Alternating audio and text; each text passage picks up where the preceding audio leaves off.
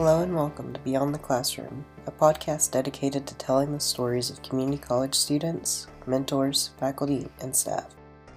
Each episode we will have on a unique guest who will tell us about their story and how the community college experience has played into it. I'm your host, Caden Radford, and today on the show we have the lovely Terry Phillips, who is the program coordinator of Legacy, a program for men of color at Davidson Davie Community College. Thanks so much for being here. Let's jump into it. Glad to be here. To start off, could you tell us a little bit about yourself and the work that you do? Okay, so a little bit of personal information. I'm one of 12 children.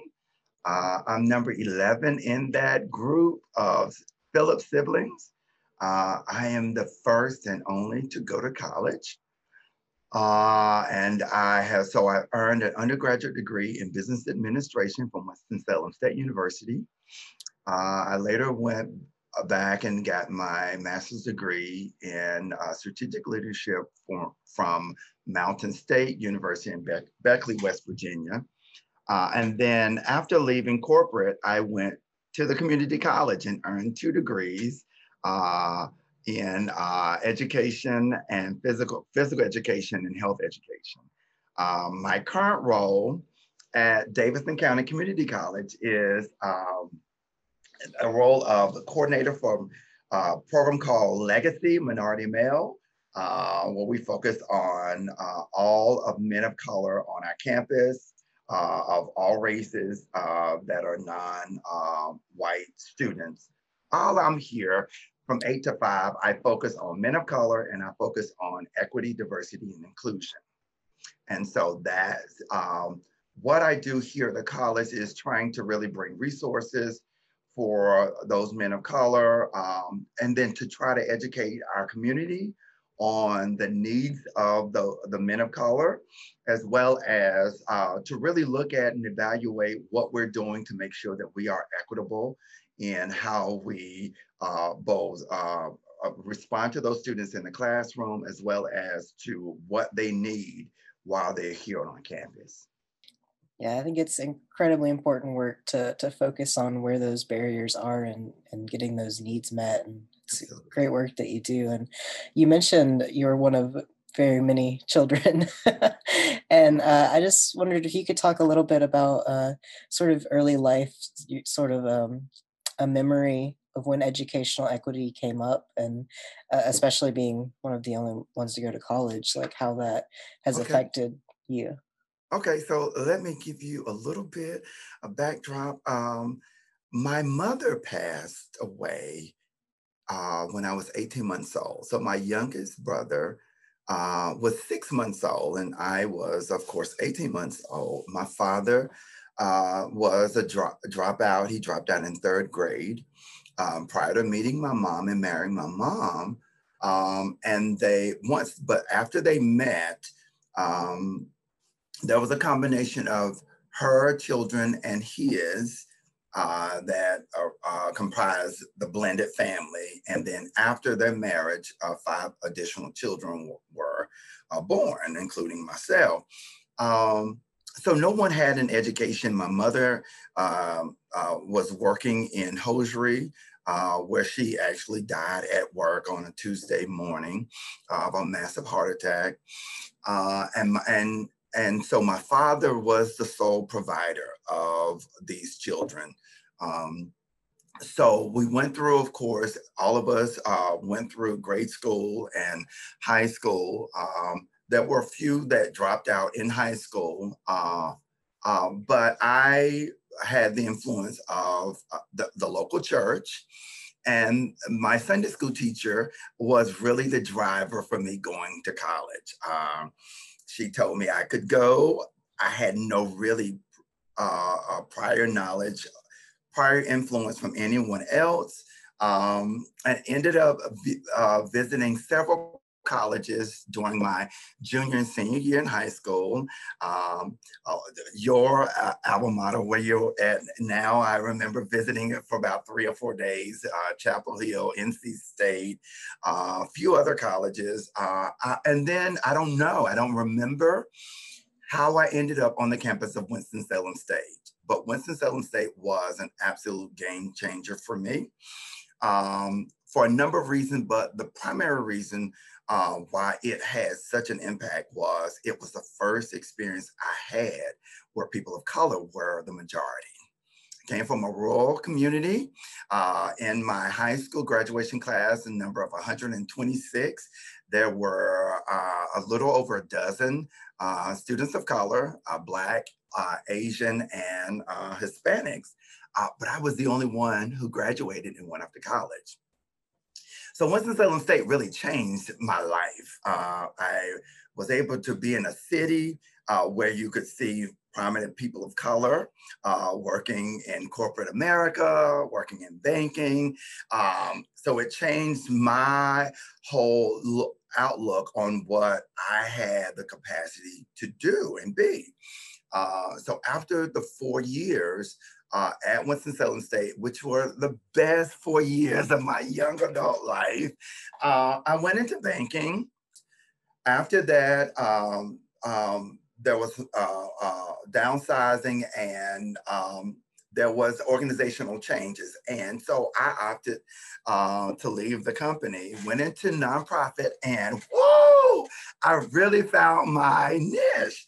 I was in the classroom and I took a job working for a local nonprofit, working as a coordinator for development. I think I was in that position maybe 2 months. They promoted me to director, and I was directing programs throughout Catawba County schools. I had an absolutely phenomenal time. So that opened my experience up to different cultures. So I started working with the Hmong community, started working with the Hispanic community. I was working in the classrooms. It was life changing. And so after doing those programs for about 2 years, I went back to school and got my master's. I was like, I need to get my master's degree so that I can take this further. Before the master's, I went ahead and completed the community college experience, and I was very active. I was non-traditional. So, you know, I wasn't shy on campus. I was meeting adults because I was an adult. Uh, and so I led a couple of organizations there and then went into the master's program. Right after the master's program, I picked up a pen and started writing. And I was in South Carolina writing my first book when I got a call from Winston-Salem State.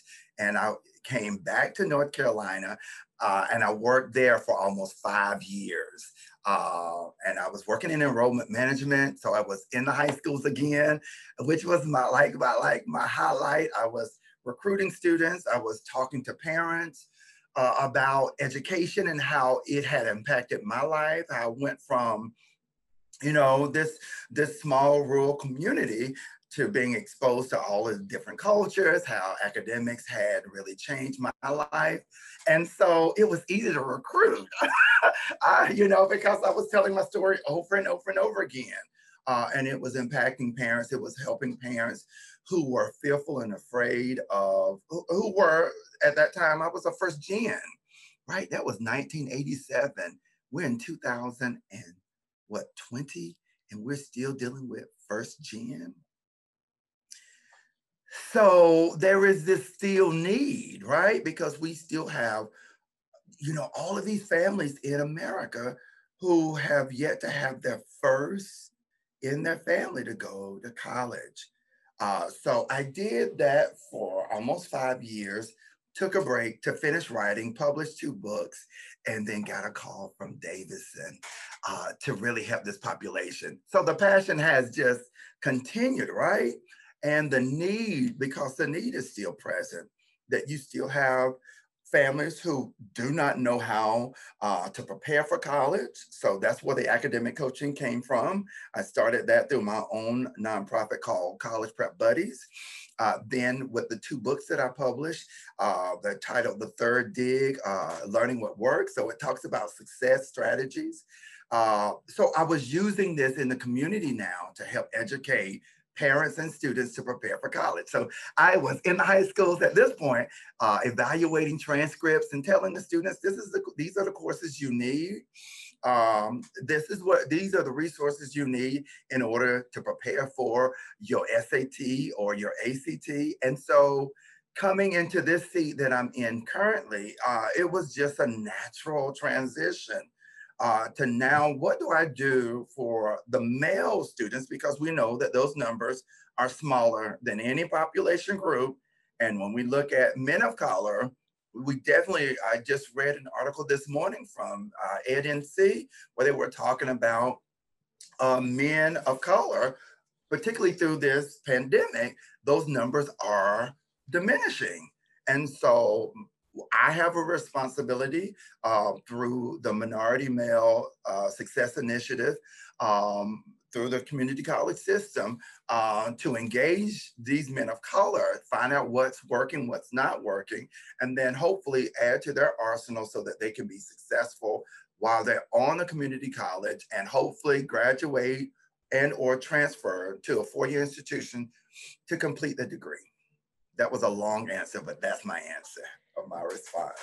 It's a great answer. It deserved a long spiel. And Thank you. throughout your journey, it seems that mentorship has really been a theme that has found its way in all parts of your life, including what you're doing now as a mentor for Absolutely. these men. I was just wondering if you could talk a little bit about your role as a mentor and just some of the situations that you've seen, maybe some of the barriers that you've faced and you've come across for some of these men that are trying to get their degrees. So let me see if I can start the conversation here. What I found out since being here, I've been in this role a little over a year now.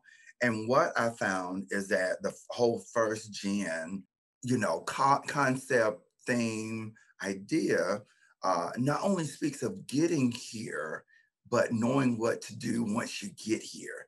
And so if you're first gen, your expectations could be all over the board, right? So that's why you need mentors, because oftentimes you don't know what you don't know, right? And so, sometimes I can get on my pulpit, bully pulpit, and talk a lot about a C is unacceptable when you have all of these resources. So you understand the external factors, that many face.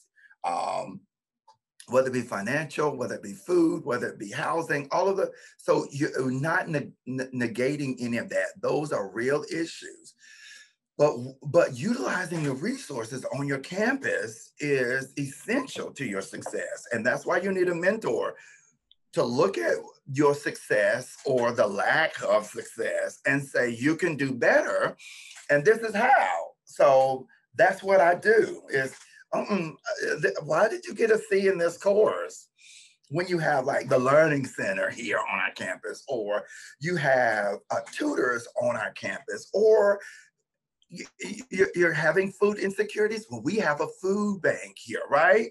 So eliminating those barriers are key to the success of the students. And so when we deal with the externals, that's one thing. The academics is like where I really, it really grabs me, because if you're going to pay for the class, you're going to pay for it one way or the other, whether it's through out of your pocket or whether it's through FAFSA, right?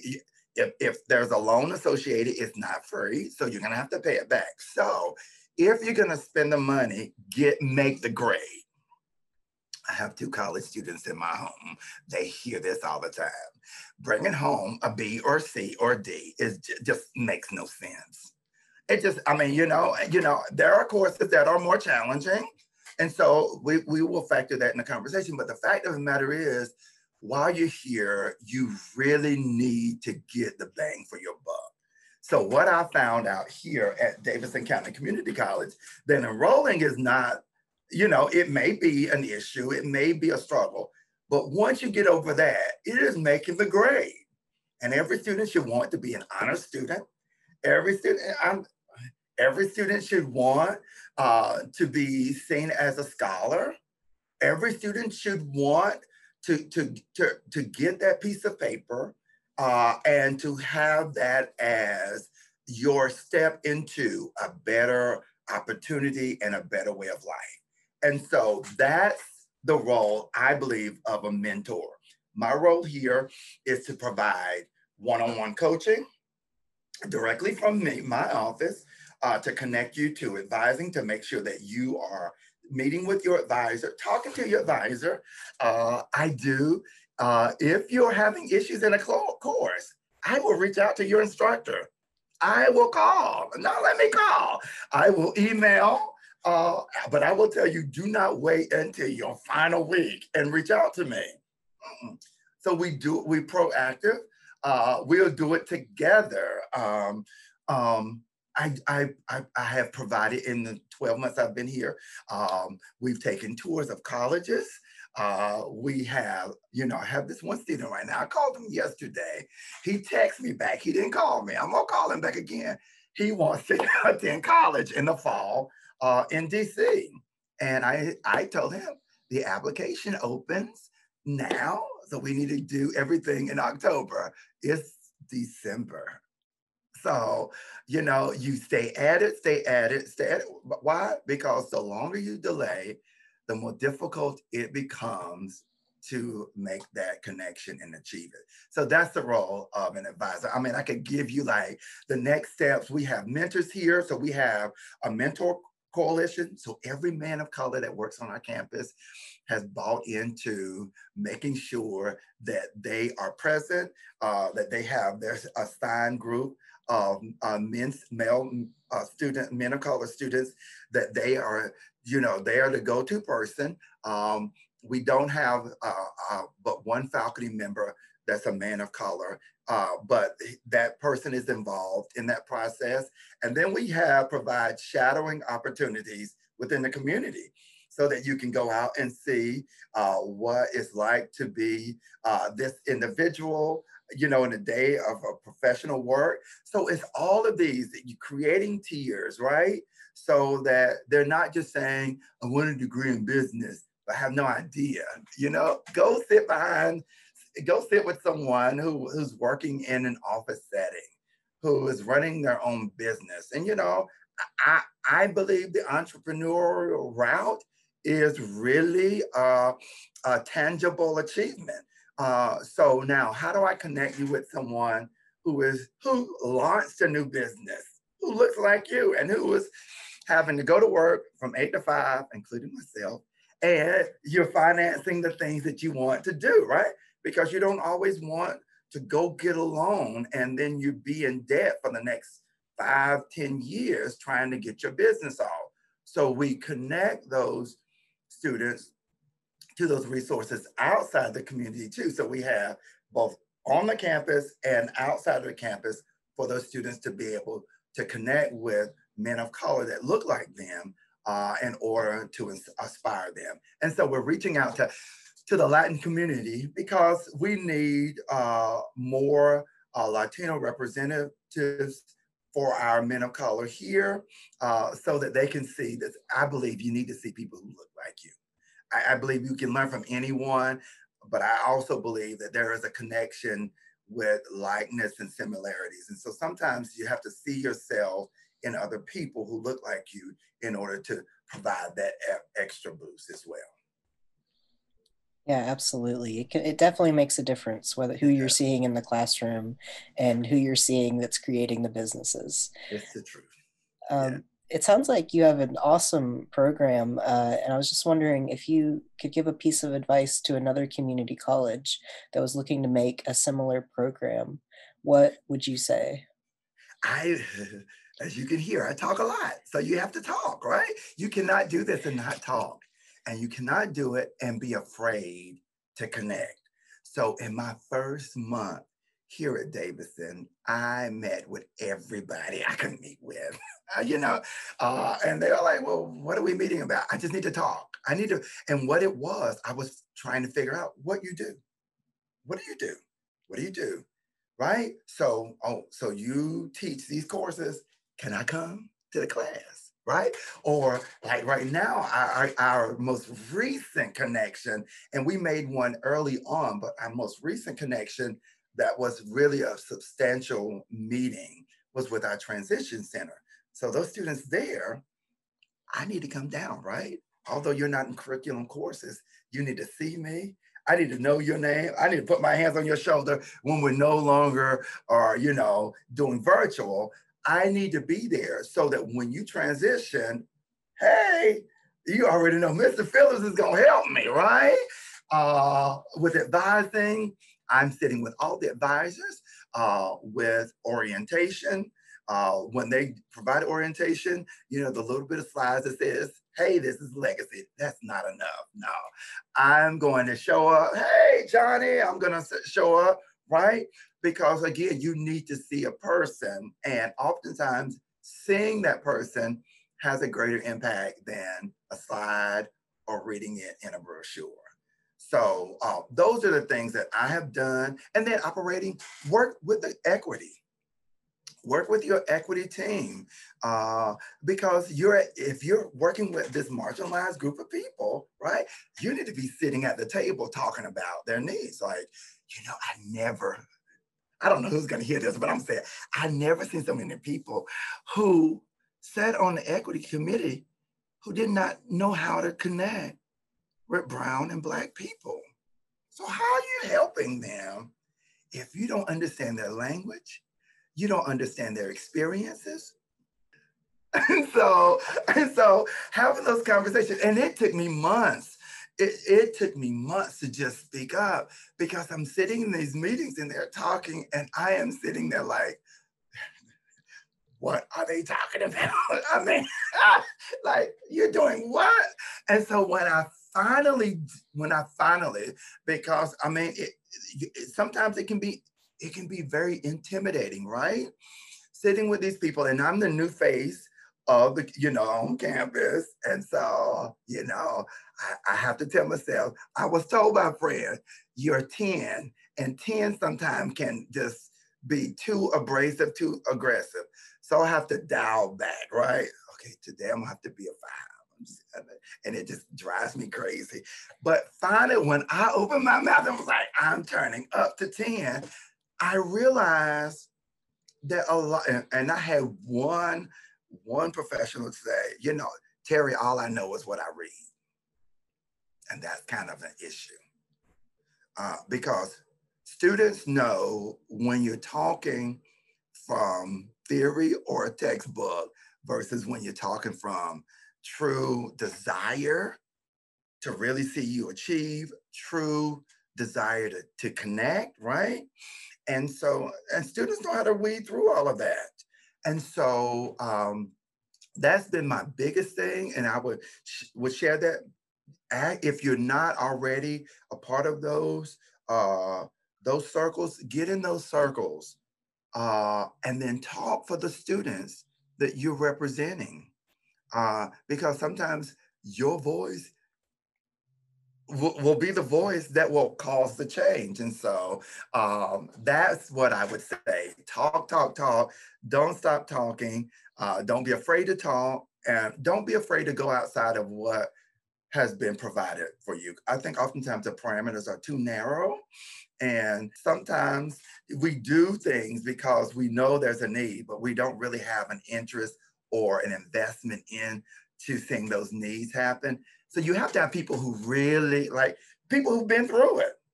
I know what it's like to be the first to go to college, right? And I know what it's like to be in a classroom where I was the only person of color.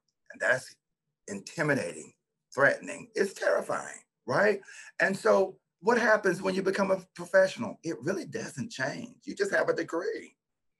And so you have to be in those spaces. And I found that out here at Davidson, that you're sitting talking about diversity, equity, inclusion, and folk are really terrified. And so I've had to say black, say Latino, say white. Why are you stuttering with that language? If we're going to ever meet the needs, you're going to have to be courageous enough to just say it. Black people. I hate marginalized. Get Hispanics. Let's talk. Hispanic community is having this issue. The Asian community is having this issue. African American community is having this issue. And this is what we are here for. We're here to address those issues. sometimes just saying people of color makes it easy. So that's what I offer. And that's what I bring, and it took me, like I said, it took me months. I was like, I cannot say this anymore. As a matter of fact, I said it like this. I was like, how many more times am I going to come to this meeting and there's an elephant over here and we're not going to talk about it? And they said, what are you talking about? I said, come on, y'all afraid to say Black people. You're afraid to say Hispanics, but you have programs for them? Say Black, say it, and that's my personality. Just say Black people, because that's what I'm here for. I'm here. So there's the other piece to it, and I'll close my response to this. The other piece to it is, how do I, because that's the piece that I'm struggling with even now, how do you remove the stigma associated with specialized programs? Because sometimes it's not honorable, right? It's like, so is something wrong with me? So how do I find a way to provide this program without isolating you in a way that says you have this need? And I think oftentimes that is being able to say what I just said, So for me, I'm having to get stuff translated right now, because if it's for Hispanics, it needs to be right in Spanish, right? Who may struggle with English. So make it for them, brand it for those groups. So that's the thing, and that's where we are with the program today, is how do we make it friendly and remove the stigma associated, right? So we've been called a minority male. My suggestion is to call it just the men of color. And then we take baby steps to figure out better ways to brand it, to craft it, so that it's more welcoming, so that I'm not coming to the program like, oh, I have a special need that you want to address. No, there is this, global issue with education, and we're trying to make it more unified and more inclusive for everyone. Yeah, it's so important to have passionate people in the spaces and speaking the truth. And thank you so much for doing that here today. Wonderful to have you on the show, and wonderful to have your voice. Thank you so much. Thank you. I'm glad to be a part. Thank you. Well, that's all for today. Thank you so much for tuning in to Beyond the Classroom, and be sure to subscribe if you want to hear more stories, and leave a comment if you enjoyed today's episode. For more updates as the episodes come out, follow Awake58 on Twitter at Awake58NC. Beyond the Classroom is made by me, Caden Radford. Now I'd like to thank Jim Hall for the song Trapped in the Upside Down from the Free Music Archive, and a big thanks to the Ed&C team for supporting this project. See you next time.